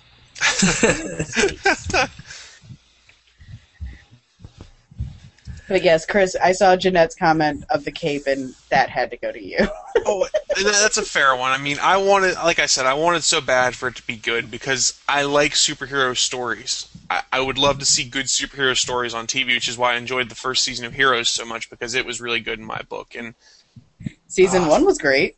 that's why I said the first season of Heroes. And then that's another one I clung to for far too long, and I watched Heroes up until the very end thinking, it's got to get better. This used to be so good. It can get better. And it got shittier, and I got angrier. When a show makes me angry is when I was going to say is when I stop watching, but no, I still watch Lost. I watched the whole thing of Lost. I watched Once Upon a Time, and so never I like mind. Once Upon a I Time. can't attest. It's so much filler. Like, I really wish Lost they would. especially. What they should do with Once Upon a Time is not have 22 episodes per season. Just cut it down to 12 and kill out all that extra filler, and they would have a fantastic show. But there's so much filler in there that I just get bored. Like, I want them to progress the story quicker. That's true, and you're an actual reviewer of Once Upon a Time. I am. See, but so I'm you- not anymore. I actually gave up that show as one of the shows I review. I now do just Dexter and True Blood. I gave up Once Upon a Time. So I couldn't watch it anymore. You can't be objective if you just hate it. It's hard to be objective if you just hate the And show. that's why people don't watch our show. Aw. Bye, guys. I'm going to go cry in a corner and play Borderlands. Fuck you guys. I like Borderlands. But hey, you gave me a great segue there talking Borderlands. Let's go in to our Rumble Pit this week. Let's get ready to rumble! and we did not advertise it because I screwed up. But the Rumble Pit this week was the main characters from Borderlands 1 taking on the main characters from Borderlands 2 in a Battle Royale team fight. I thought about this one a whole lot. Then I'm going to kick it over to you, Adaheg, because I only have a few thoughts on this one. All in all, here I break it down. It gets to be pretty rough. When you put each character versus their counterpart, when you put Mordecai versus Zero, hands down, Mordecai wins because of the bird. Yes. Zero doesn't have an answer for the bird. Even though he has deception, the bird will still end up getting him. But when you put Axton versus Roland, Axton will win because his turrets are better. It always comes down to action skills here. Maya versus Lilith is a really, really tough one. The phase lock is amazing, but phase walking will allow her to get around and also do an immense amount of damage to her. That and Lilith is far more badass in Borderlands 2 than what she was in Borderlands 1. We're talking about Borderlands 2, are we? I'm gonna kick you in the head. That'll be how we meet. Lilith. And then with the Gunzerker, Salvador versus Brick, hands down, Salvador will win. He's got 2 guns and he can run away from Brick. That's true. The problem. Okay, so I haven't played the Gunzerker at all because that's the only character I have not yet played. Oh my god, I can put out so many bullets, so many bullets. He's very upset with you. I know, but I'm a siren, as you can see by my lower third here. Well, that's my main is a siren. But anyways, the thing that I see with the Gunzerker is that he's quite short, and therefore has stubby legs, and he doesn't run as quickly, which surprisingly for a big guy, Brick runs fairly quickly, and can get a lot of damage done, especially if you elemental equip his fists for the punching and the berserking and shit. So I think, on that note, I think you could actually put the argument out there that Brick could, in fact, catch Salvador and just punch him to death. He's a bigger dude, too, if I recall correctly. Brick is huge, yeah. But I think in the time it would take him to get there, the amount of damage that Salvador can put out is ridiculous. Plus, he does, even though he does have short legs, in the gaming world, they all move at the same speed. Yeah, it's true. I mean, so is Borderlands like a first-person shooter, or it's an FPS RPG meld? Yes. Okay. It's the best way to describe the things that I like is about Diablo meets Skyrim. That's actually a fair statement. It's a lot of loot grabbing like you'd have in Diablo and a lot of gameplay. Yeah, I like that. But it's irreverent though. They don't take themselves too seriously. Yeah, it's a lot of jokes in it. It's a lot of bro humor. I think is the appropriate way. When I was comparing the soldier like Roland to the commando, the turret is no contest. The commando turret is about 10 times better because it can actually go and spin 360 degrees and shoot things behind it. Yeah, that's the it can shoot things, and you can get 2 of them later on. Yeah, and it can shoot rockets, and it can shoot all sorts of other extra stuff. And it seems I like the way the skill trees are further refined in Borderlands 2. So I think it's more possible for your characters to be more powerful in 2 than they were in 1. I mean, without getting into spoilers, I mean, you kind of know who would end up winning because they kind of hint at that in the game. Yeah. But I personally believe it would come down to Axton and the Gunzerker versus Lilith and Mordecai. And when that would be the tough one there. And I think in the end, though, Lilith would be the last one alive. I do too. Her abilities are different enough that they can't really touch her if she does it right. I think that all depends on what skill tree you go with, though, too, because you can really have a weak phase walk. Like, you really can. And you can just go with her. You can level up her shooting skills, her melee, and just leave the phase walk completely alone. So if you have a really weak leveled phase walk, not phase lock. Sorry, playing 2. Maya's confusing me now. if you have a really weak phase walk, it's not going to matter. You could just shift to another dimension for, I think, the original phase walk, you can only go 3 seconds. That's not going to do much for you, especially if Mordecai has, well, I mean, Mordecai would be on the same team as her. But, I mean, with Axton's turret, you could really do some damage. If it's only gone, if she's only gone for 3 seconds. Axton's turret is ridiculously awesome. That's why I play as him. I don't know, the phase lock as a siren is pretty fantastic. You can do some massive damage with that phase lock. Anyways. I don't know. My vote is the Borderlands 2 guys win a narrow fight in the end. I think Lilith is going to be the major player. I don't know. I'm going Borderlands 2 in a very, very narrow edge. I'm trying not... Without being spoilerly, I'll take my headphones off if you want to talk spoilers. No. I'm going to go with Lilith in the end. So you're going Borderlands 1. Mm-hmm. Are you going because of her enhanced abilities in Borderlands 2? No, but I just try not to say spoilers of things that happened. Okay. Well, just never mind. This is while thinking about it, but in the end, though, I think Lilith, because I assumed all of them would use their action skills, because that's where their differences and where their usefulness comes in. So I was assuming, a highly action skill surrounded build, which is why I said Mordecai and his bird would be a major player. Because if you don't spec for that bird, he's worthless. Yeah. That bird is fantastic if you spec it right. Oh god, that's what I did in the first game. I had Lilith and Mordecai as my 2 players for Borderlands 1. And if you spec that bird right, and you spec your phase walk right, that shit is amazing. So yeah, I'm going to go with Borderlands 1 because of Lilith. Okay, so we've got it's a split vote, Naki. You're the deciding factor. Because I don't think Jay's played the game. He's sitting here going, "What the hell are you guys talking about?" I'm afraid I have not enough information to make a rational judgment on the matter. That is a fair abstention. I'll let from Naki voting. be the tiebreaker here. Awesome. Pressure's on, Naki. Pressure's on. Only, fuck. That's and why I'm the real fangirl of all this, people too. Can't get mad at you. I know.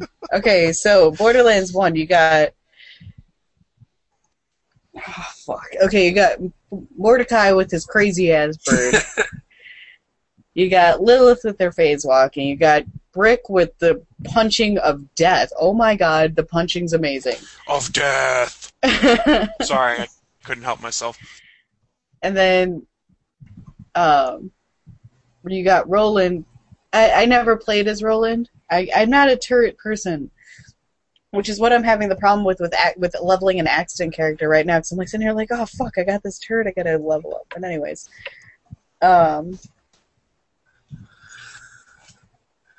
shit. Okay, Axton would take out Roland.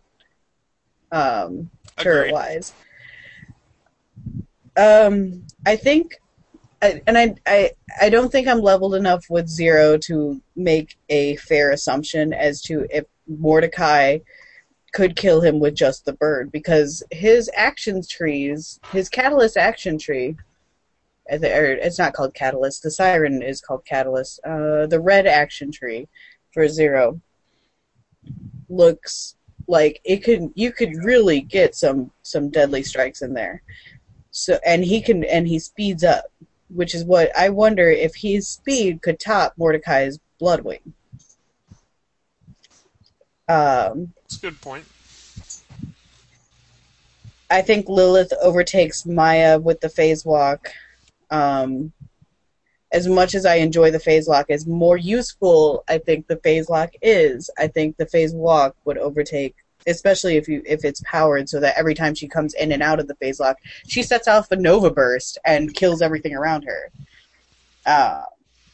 If we're going that route, especially I think Lilith, since Maya actually has to hit her with the phase lock for it to be useful. Right. I'm thinking Lilith would take her siren-wise, and then I'm still giving it to Brick over Gunzerker, and again, I haven't played the Gunzerker yet, so I'm not sure. I played as Brick, so I know. Shit. I am split completely down the middle. I think if you took two elements of Borderlands 1 and two elements of Borderlands 2, you get one awesome team right there. So what you have Brick and Lilith versus Zero and you look really Axton. conflicted over this right now, and it entertains What me. does your heart tell you? To put both the teams together and make one super team. But that is not a rule in the Rumble Pit. You know what, knowing... And I think I'm going to fall again to Adahe's side and do the phase lock, would just wipe everything out. I'm going to give it to Borderlands 1. Okay. So score is 2-1. Borderlands 1 all heroes because of beat Lilith. Borderlands 2. Yeah. All because of Lilith. Yeah. I just can't agree with Adahe, so... She is a bitch to level in Borderlands 1, guys. I mean, she's a pain in the fucking ass to level. But once she is leveled, she's amazing. Needs to follow orders, what she needs to do. So, alright, YouTubers, let us know if you agree, disagree with us on that in the comments. Hit us up on Twitter, things like that. I will share next week's matchup. We're going with a Comic Classic because it's a fun one to do. We're going to take Superman and have him fight the Hulk. Oh, God. Ooh. on a crazy side note, battle there. That's an old one. On I'm a going crazy classic. Side note here. This is my own conspiracy theory. Did anyone think that the vault and even the symbolization of the vault is kind of a play at the Freemasons and their hidden treasure? It's a vagina. That's what it is. It's a vagina monster. Well, no, not what was in the vault, but I mean the symbolism and looking for this hidden vault and whatnot. It's something I pulled up because I was like, it kind of looks like the Freemason symbol, and then you're hunting for this treasure hidden by people a long time ago, and it made me think it's like a weird play on Freemasons. That's a good. I didn't think of it that way. I could see it. Yeah. Well, let's go into the part of the show that's one of Adahe's favorites. Let's talk the world of gaming, and we'll go to our gaming expert here. What is it you want to talk first, Adahe? What is on your mind about gaming? Borderlands. Well, we haven't really talked it then. Let's get some initial impressions on Borderlands 2. Since we keep talking about it in the last show and this show. The Wall Street Journal guy is retarded. Right now my Minecraft server is maxed out on the amount of players who can sign on to it. Is that news to anyone? That's just we need to throw confetti at you. Let's see here. Then you can clean it up. Okay, Borderlands. Gunzerker's awesome. Everyone should play him because it's so satisfying just to rape things with a couple guns.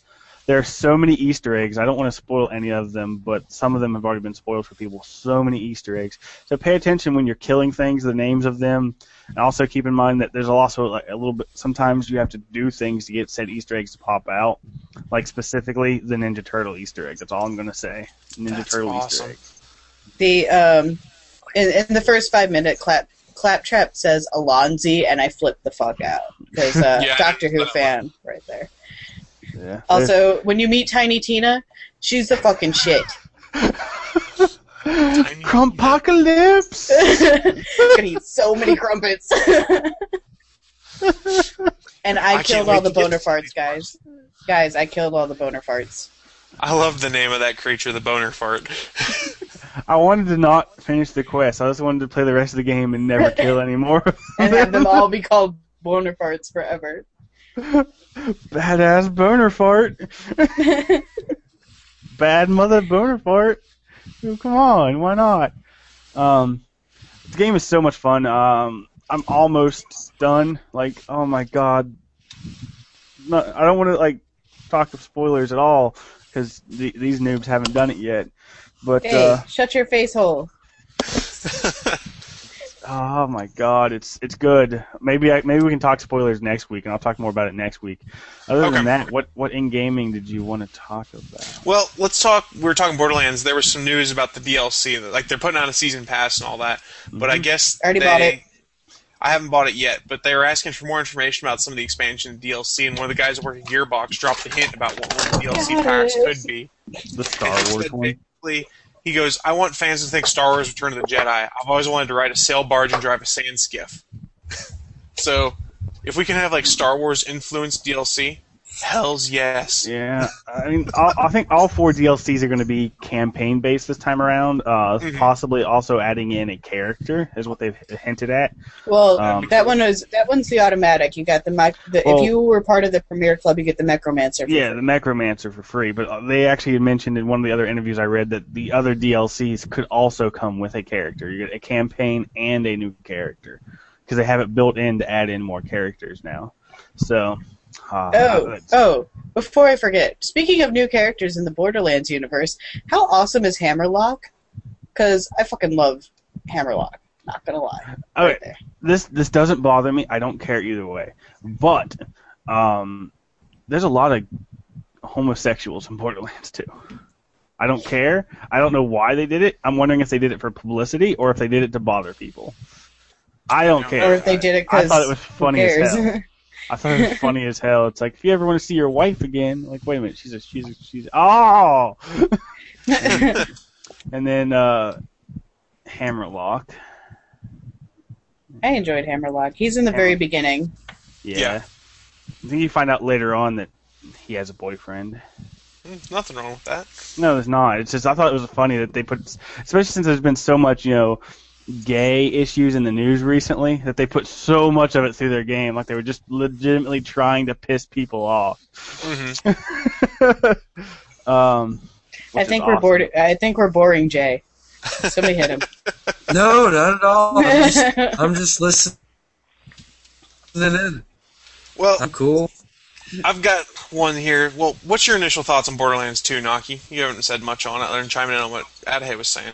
I'm having a lot of fun with it. I haven't gotten to play as much as everyone seems to think I have, which I enjoyed the Twitter conversation of how many hours have I logged. Last, according to Raptor, I logged 24 hours this week, but there's more than that because they didn't log all of my achievements. So, noob. I'm a little miffed because it looks like I haven't played as much as I have.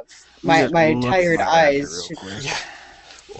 Honestly, on this one, I love how they did the co-op, though. I mean, you could just drop into anyone's game if they're on there. It makes it so much easier. Here's the only problem I have with Borderlands 2. It's really not aimed for a single player at all. It's really geared around having 3-4 players on at a time, which is fine. But I do prefer solo gaming at times, just because I use video games as my way to calm down from the world and whatnot. So when I do solo missions or stuff on my own, I'd like to. Sorry. I'd like to just, play, but it turns out with Borderlands 2, it really is geared that you have to have other players with you at most times. Sure. I've enjoyed it, and I did my marathon run through Borderlands 1, so I'm getting Borderlands out. But I don't know. Right now I'm at 65 hours played and 30 out of 50 achievements. So, damn. As of last night before I went to bed, I was actually the number 1 ranked player on Raptor. Wow. But I've fallen since then. That's because you're doing this right now. We got to end this podcast right now. Later, guys. Yeah, 65 hours, and it came out Tuesday. 12:01 a.m. See, I had to go to work. And I did too. I had to go to work and I had to podcast, so I didn't get to play until Wednesday. Suckers. Oh, what? Well, let's talk about your favorite company for a second, Josh. Fuck you. Did you see that EA/BioWare has officially announced Dragon Age 3? I heard about that. I don't care. I'm excited because I just started playing the Dragon Age. Don't get excited because you know better. Here's the reason not to get excited. Because I set up these two stories work off each other. At the same time this happened, the two founders of BioWare, whose names I'm going to absolutely horribly butcher, Drs. Ray Muzaika and Dr. Greg Zeschik, they both announced their retirement from BioWare. Yep. I.e. the guys that were the creative influence and minds between all the original BioWare games and set the company on its track. EA had retained them for a while, but they have retired and said that they will not be doing video games for quite a time, if at all. And there's a lot of people on the internet who are theorizing and conspiracy theorizing that they were forced out. So I'm putting a conspiracy theory out there for you, Adahay. Were the doctors forced out, or is this just that they want to go off and do something else? I figure they're tired of working under EA and have just left. I don't think they were forced out. They just didn't want their shit ruined anymore. I think that could be part of it. At the same time, though, when you go and look at these guys' history, is they like to go and do random things. I mean, originally they were doctors, and then they said, well, let's make video games. And they went and made video games for 10 years or so. 10, 12 years. So it could be they just got the itch to do something else, just looking at what they've done in life. I think the right term would be modern-day Renaissance men, almost. Possibly. But I don't think they were forced out under any means. I don't think they were either, and I don't like seeing those stories on the web where they're like, oh, they just forced these guys out. Because I talked about it in my column on 411. I was like, a lot of people want to think that because they automatically want to believe that EA is the worst company in the world, that they're terrible. They are. Look at these, well, that's neither here nor there. I said, look at these guys' history. They like to go and do different things. They do. Let's see. One I wanted to mention in gaming, we'll burn through a few of these. Halo 4 is 99% complete. So did you squeal like a little girl when you read that? I did not squeal like a little girl because I still have to wait until October or November for that game, so I still have time to wait. I'm still waiting for the little girl squee, regardless. Squee? Does that work? No. Oh. No. Fuck. You gotta get all high pitched. Go squee! Yeah, that's right. I just You went do that and again made for everybody me, go down. No. That was at 1:23:30 for those of you keeping track that want it in the next intro for the show. Okay, so if you guys have ever gamed with me on Xbox, or even now on Steam, because I can game on Steam now, guys, I make a lot of weird noises while I play. Because I just like making up... Shut the fuck up. And I swear a lot. No. I swear a lot, and I make a lot of weird noises because I just like sitting here like... I get bored with just watching graphics, and I have the attention span of a 5-year-old, as I talked about watching SpongeBob and Adventure Time and that shit. So, I just sit there and I like making weird noises, so doing these things is pretty normal for me. Also, I was serenading people the other night. I was singing Too Close from Alex Clare, I think the name is his name, and I was also rickrolling people who would just randomly pop in my game, and I was singing Never Gonna Give You Up. Never gonna let you down. This is what I do, people. I'm sorry. Let's see. Do you have any other major stuff you want to talk about in gaming? Because I'm just going to burn through a couple of our different categories as we start wrapping things up. Do it. All right. Do what you want This to was do, an interesting one I saw, and I wish I'd seen it last week to talk to Peter more about it too, is that Marissa Mayer, who's the new CEO of Yahoo, who came from Google, has just sent a memo out to all of the employees at Yahoo that they will be receiving a free smartphone, either an iPhone, an Android phone, or a Windows Phone 8, plus the company will be picking up the tab for the phone and data plan. And notice the one omission from that being BlackBerry. Is this just further proof that BlackBerry's going down the crapper? I thought we already knew that. I figured that was like years ago. I agree. But I thought this was a little nice twist on things that they're not doing anymore, plus the fact that they're almost making Yahoo more Google-like, giving away more free stuff to employees. We're not great tech experts here. I just think it's a cool story. It's a cool story, but oh damn it! I had a train of thought and I got distracted by looking at Twitter. Sorry. I think it's a really nice gesture, regardless if they're trying to be like Google or whatever. It's still a nice gesture, and I wouldn't mind somebody paying for my data plan. Yeah, so. No shit. I mean, I think regardless of the intent behind it, it's still nice to be wanted by your employer. As someone who is unemployed because of such things. Sad face, tears. QQ. One day I'll be internet famous, guys. I doubt it. I'm Twitter famous. I'm Twitter famous, bitches. That'll be great until Twitter dies off in 2 years and stops being popular. Aww. It's basically true. Let's see. Let's talk a couple comic book stories that we've had sitting here for a while. it was announced in the solicitations coming up that Amazing Spider-Man 700 is the final issue of the series. Yep. It's Now- Marvel's not reboot. Exactly. It's their excuse to sell number ones in a cash grab, where nothing changes except the number of the book. I was going to say drink. Yeah, exactly. But they're doing some interesting things. I mean, after just going through this A versus X whole thing, all of a sudden they're going to make them one team. We got the Uncanny Avengers. Like, way to go from one Have any of you guys been extreme reading? to another, you know? Yeah, have any of you guys been reading AVX? I'm unfortunately poor. Okay. Well, last week when issue 11 Yeah, I've came been out, reading it. were any of you guys spoiled before you even had a chance to pick up the book from your local comic book store? Poor. Okay, well, let me give a little backstory. Last Wednesday, when the book came out, Marvel had already had press releases in everyone's inboxes by 9 a.m. that morning talking about the death of a major character and naming said major character in the press release before you could even go and pick up the damn book. I've heard that they've been doing that a lot, and I think you were actually the one talking to me about that at one point, that the press releases have just gotten ridiculous. Yeah. Yeah. Well, let's see. I think this might be the right time for it. I'm going super dick mode on this. Warning! Warning! You are now entering Super Dick Mode! In regards to just the way comics are handled with these mega events anymore, is that it's great that these summer events happen. When it first started happening, things like House of M and things like that, it was a great novel concept. But you start going, each year there's another mega event. We're going to shake everything up. We're going to lead into new number ones. We're going to make new teams. We're going to kill people. But none of it ever sticks. And then you've got this matter of all these guys that are writing their own book, trying to tell their own stories. They basically have 9 issues to write their story because they have to have 3 tie-in issues to this mega event. It's getting to the point where these super mega summer events are becoming nothing more than, come buy our books, we're doing this crazy event.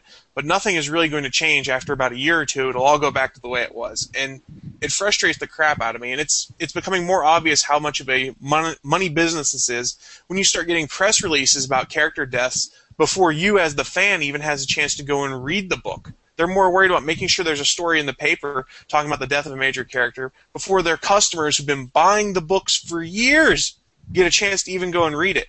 I mean, example, Professor Xavier dies in AVX 11. They issue a press release at 9 a.m. that morning. Go back to Civil War in 2007 when Spider-Man unmasks. It's on the cover of USA Today the day the book comes out. So if you pick up the USA Today, you're spoiled. You already know Spider-Man's going to unmask. It's getting crazy. Don't spoil your fans. It's great if you want to have these events, these efforts. Get the press releases out after the event happens. Maybe you'll miss a day of a press cycle. And I understand why that sucks for you money-wise, but for a fan, don't spoil us. And so ends my super dick mode. Comments? I agree with you to a point. No, go ahead. Go ahead, Jay. It's to a point, but I think a part of it may be, I think that situation might have happened because if you think like 9 a.m. the next morning, even though we know as like comic readers and stuff, that's a little early, but still by 9 a.m. people are always fighting leaks. I mean, everything's out before it happens on the internet now. For that not to have actually gotten out before the press release did, I'm kind of surprised in a way. Well, I think I see your point, but I think part might be everybody's trying to beat the internet today, you know? That's true. I mean, but to be honest, the reason Professor Xavier death probably didn't leak out is because he just died in 2008, so it's really not that new a concept. They'd already killed him and resurrected him. I think the issue isn't necessarily, the stuff for the fans and things like that. I think when they do the press releases like that, they send it to companies that they don't think will publish it right away.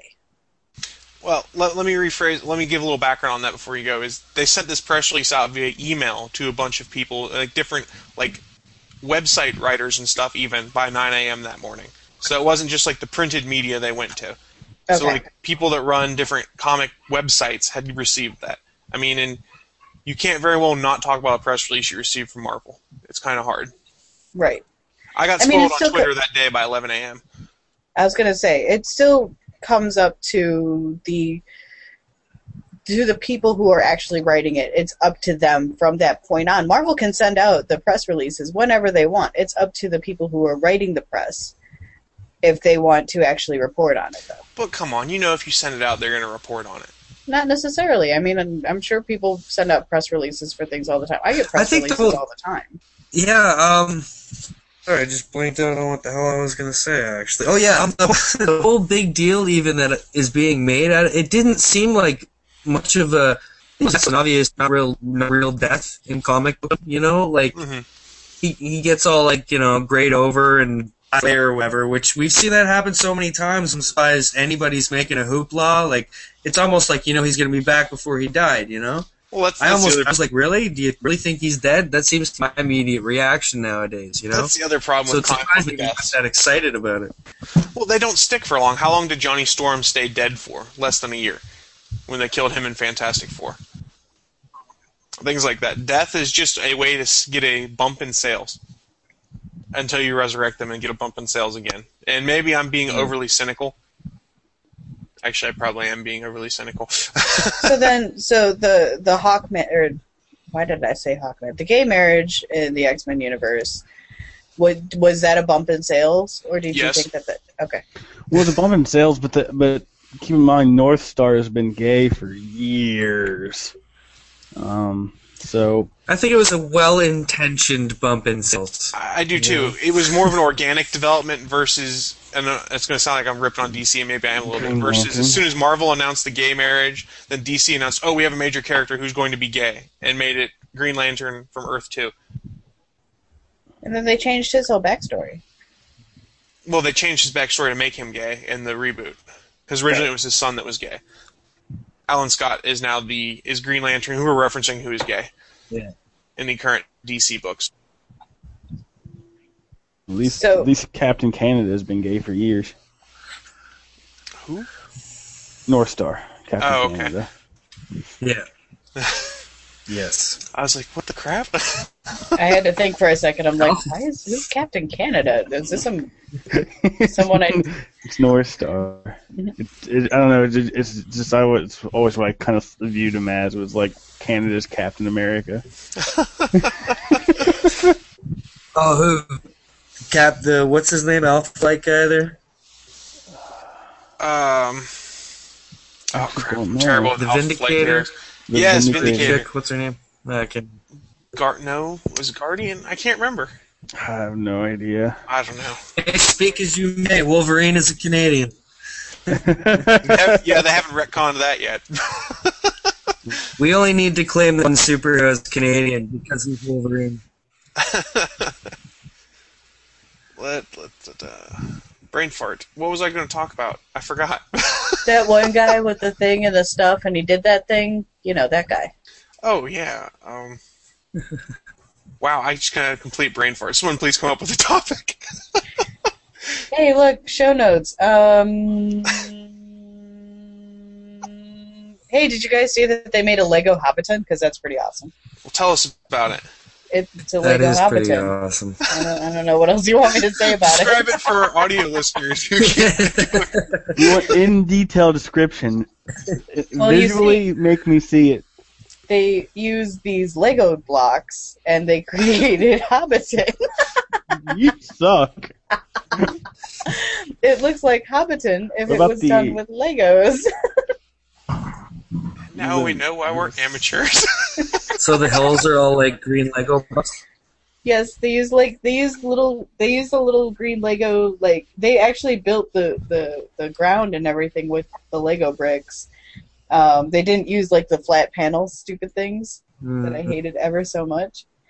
And the detail in it is actually really extraordinary. They do the sets and stuff like that all the time, and you don't see. But they actually have Gandalf walking in with the fireworks, as in the first scene of Lord of the Rings. They have they're setting up for Bilbo's birthday and stuff like that. That's cool. You gotta remember, I don't like Lord of the Rings that much, so I probably wouldn't have noticed it. It's true. The movie's about walking, remember? But there's dragons. And walking. And dragons. Do I have to walk to see the dragons? Maybe.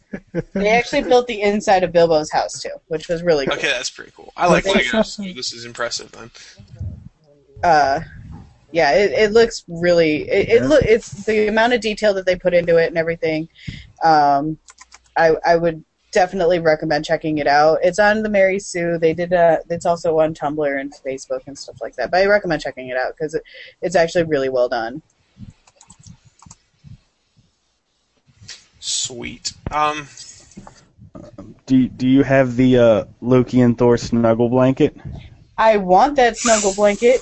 So you can make a sandwich with them? You can be the meat of the sandwich between them?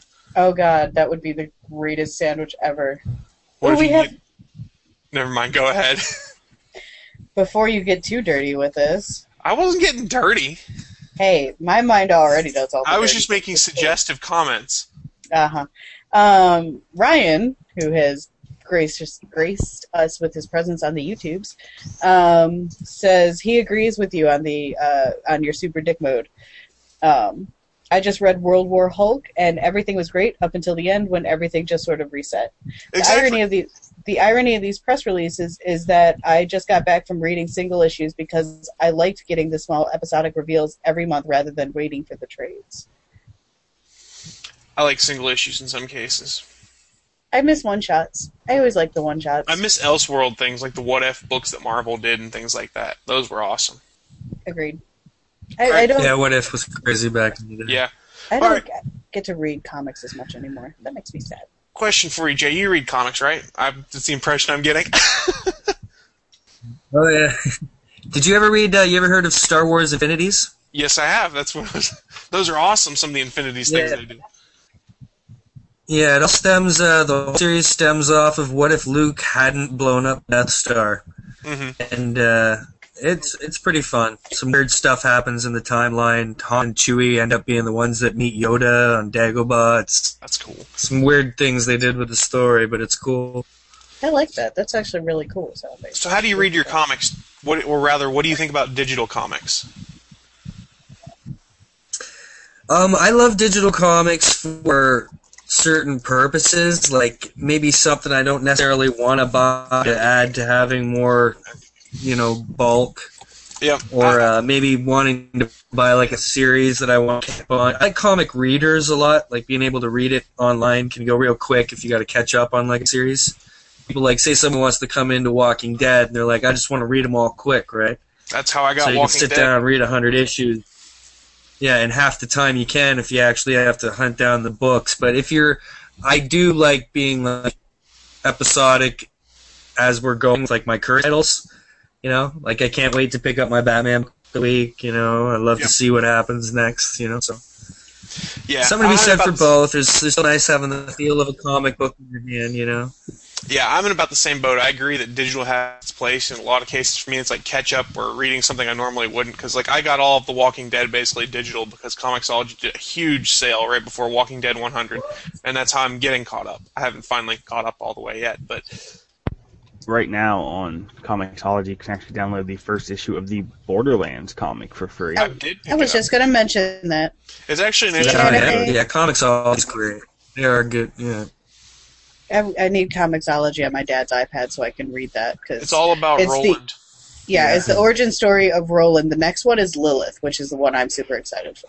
That one will be not free, I imagine, but probably not. Okay. But it will probably include gratuitous bikini shots or something like that. Probably. Sex sells, right? Your face is a gratuitous bikini shot. Oh my. Scandalous. I went there. Well, we're starting to wrap up, guys. Let's wrap up with just our regular bit of what we're into. It's that special time where we tell you what we're doing this week. Cool, that's an easy question. Yeah, I kind of figured it would be. So let's start with Adahay and see if we can be surprised by what he's into. Are you taking a moment to collect yourself? Well, actually, I played a little bit of Saints Row the Third. That's not Borderlands. And what was the reason you described for me for why you wanted to play Saints Row the Third in the pre-show? Well, it's free to play and right this weekend on Steam. Yeah, So what I was the real decided- reason? And it's always fun to beat up hookers with a giant purple dildo. Who doesn't like beating up hookers with a giant purple dildo? You know, the whole reason I asked you that is because I want that for the new show intro. But anyway, other than that, Borderlands. Lots of Borderlands 2. Yeah. Hopefully, freaking the dude I've been playing with gets back online soon so we can finish the damn game. I'm like right there. I could like say so many things and just ruin you guys, and you'll hate me so much. And I'm I've got a so mute tempted button. to. No, I'm hovering Adahay, over be the a mute good button. person. Be a good person, Adahay. Do the right thing. All right, It's not my being. I can't do that. So like we all figured, Adahay's playing a lot of Borderlands 2. Let me go on a limb here, Naki, and guess that Borderlands 2 is a lot of what you've got coming up this week. And have been doing for the past week. Yeah, I can't even fake it. I have Borderlands 2 like mad. I've been playing Borderlands like crazy, like even before this came out. So that didn't help things at all. Outside of Borderlands life, I have been. I just rewatched Battle Royale last night because I read the book, and you know what? As someone who saw the movie before reading the book, I'm still going to say, read the book. It's a monster. It's a big book, but you know what? It's worth it. It gives you so much more story, and it's less romance and crap than it is in the movie. I also went and took my nephew to see Finding Nemo in 3D because I'm a nice aunt who took herself away from Borderlands 2 to go see Finding Nemo, which I've seen 9 million times and still have apparently the dialogue memorized. Other than that, this week will probably be a lot of Borderlands 2. If you hop into my game, I will sing for you. I will also probably laugh at myself as I probably will fall off cliffs. And Mikey Newman, who is one of the Gearbox creators, he's the creative champion, I think is his official title, hopped into my game right as I drowned, which, how many of you have drowned out there? I think I'm the only one. So, for you watching Ridiculous Ways to Die and things like that, I'm your girl. All right. Well, Jay, obviously you're probably not going to be playing Borderlands 2, I'm guessing, but what have you been into and what are you getting into for the week ahead?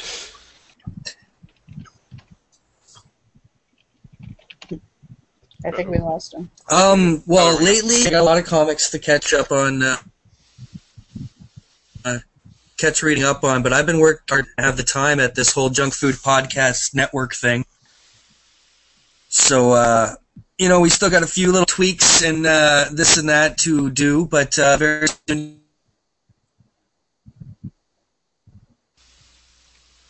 Ruh-roh. You can follow it on Twitter at Junk Food Podcast, podcasts, all located in one beautiful central area where you can explore and I'm sure find something for you. So that's all I've been really trying to get going lately, Okay. That and get my catch up and raising a 2-year-old. So all things that'll keep you busy, I'm sure. My niece is it's a busy life, but it's a fun life, It's all worth it, so. It's got to be. As for myself, I have been playing Borderlands 2 like everyone else, and I've also been doing podcasting. I did a 3-day in a row worth of podcasting last week, which was kind of fun. We did our show on Sunday, then on Monday I was on the Fanboy Buzz talking comics, which was a lot of fun. That episode should be out now, so if you guys have a chance, swing on by and listen to the Fanboy Buzz latest episode. It was a lot of fun to be on, and it's one of my favorite comic podcasts. And then I sat down to record an episode of Hybrid Interests on Tuesday night, which is part of the Points of Interest podcast group. Was also a lot of fun, and we completely lost track of time as we were doing it. And I believe that's being edited right now and should be going up. So last week was a combination of podcasting and Borderlands, and this week is going to be Borderlands and hopefully some. Oh, and Castle's back on Monday night, so I'll watch Castle. Borderlands. Oh, I'm gonna go. I gotta go watch Doctor Who this afternoon. I forgot about that. Even. All right, I have that taped. Okay, you're a Doctor Who fan. How do you feel about this season so far? I'm loving it so far. Are you really? Okay. I'm thinking it's great. I love the adventure. I love the fact that he's back to kind of being, he's down the down low again, you know? How can you be bored with it? There's only been 2 episodes. Okay. Again, as I feel as if I can be distracted during an episode, I don't think it's a good thing. The Dalek episode, I got distracted very easily. This last episode, not yesterday's episode because I haven't watched it yet, but the Western episode had some really good points, especially like when they were talking about how he's traveling alone and stuff like that. It had some really good points, but I think they're really setting up for Rory and Amy's departure more than anything, and it's boring to me because I don't like. Oh yeah, definitely. They'll be gone by the mid-season, and then they'll bring in the new companion, who I believe is, I think it's we met in the first episode, who was the Dalek guy. Yeah, which will be interesting how they bring her into it, because she's a Dalek. Yeah, well, as we know now, Daleks can make human versions of themselves, or at least enter human bodies somehow, and have a camera out their head or whatever, so I'm sure they'll come up with some kind of excuse, you know? Right. Yeah. It'll be interesting to see what they do. It's a big year. It's a 50th anniversary and everything, too, so I think they'll find quite a few little surprises. Yeah, I think they will, too. And I wish they would bring back Stephen Moffat. I love Stephen Moffat. Did we lose him? Or did we lose me? Has on stuff in for us, you know? Mm-hmm. Well, guys, I think that about wraps us up. Anyone have any closing thoughts they want to end with? Borderlands! Borderlands, indeed. Anyone else have any closing thoughts aside from Borderlands as we wrap things up? Go to anelegantweapon.podbean.com and enjoy yourselves. Exactly. And check out the Junk Food Podcast Network. There you go. Well, folks, that wraps us up for this week. Thanks for tuning in to another episode of All Things Good and Nerdy. Just a reminder, we do stream live every Sunday at 11 a.m. Eastern Standard Time. We put the live YouTube channel link out on Twitter and on Facebook. You can find us on Twitter at ATGN Podcast. You can find us on Facebook at facebook.com/allthingsgoodandnerdy. If you have any comments about the show, hit us up in one of those ways, or you can call our Google Voice number, which is 304-806-ATGN. And I think that's... Oh, and you can also check us out on Stitcher Radio. I forgot all about that one. So, until next week, guys, thanks for tuning in, and we'll see you next week. Have a good day. Have a good week, rather. Bye. Bye. Bye. Thanks for tuning in to this brand new episode of All Things Good and Nerdy. If you want to know the up-to-the-minute happenings of the show, feel free to follow us on Twitter or on Facebook. The show can be found on Twitter at ATGN Podcast or on Facebook.com/allthingsgoodandnerdy. If you have any comments or feedback, you can leave them either on Facebook or on Twitter, or you can hit us up at our voicemail number. Just call 304-806-ATGN and we'll get your message and we'll try and put it on the next show. Don't forget, the show streams live every Sunday at 11 a.m. Eastern Time. We post the link on Twitter and on Facebook so you can watch us and chat with us while we discuss the happenings of the week. If you can't catch the show live on YouTube, feel free to check us out on the audio version. You can find us on iTunes or on Stitcher Radio. Just search for All Things Good and Nerdy and download the show. But if you don't want to use any of those services, just go to atgnpodcast.com and you can download the podcast directly from our website. That wraps up another episode of All Things Good and Nerdy. Thanks for tuning in, and we'll see you guys next week. Bye.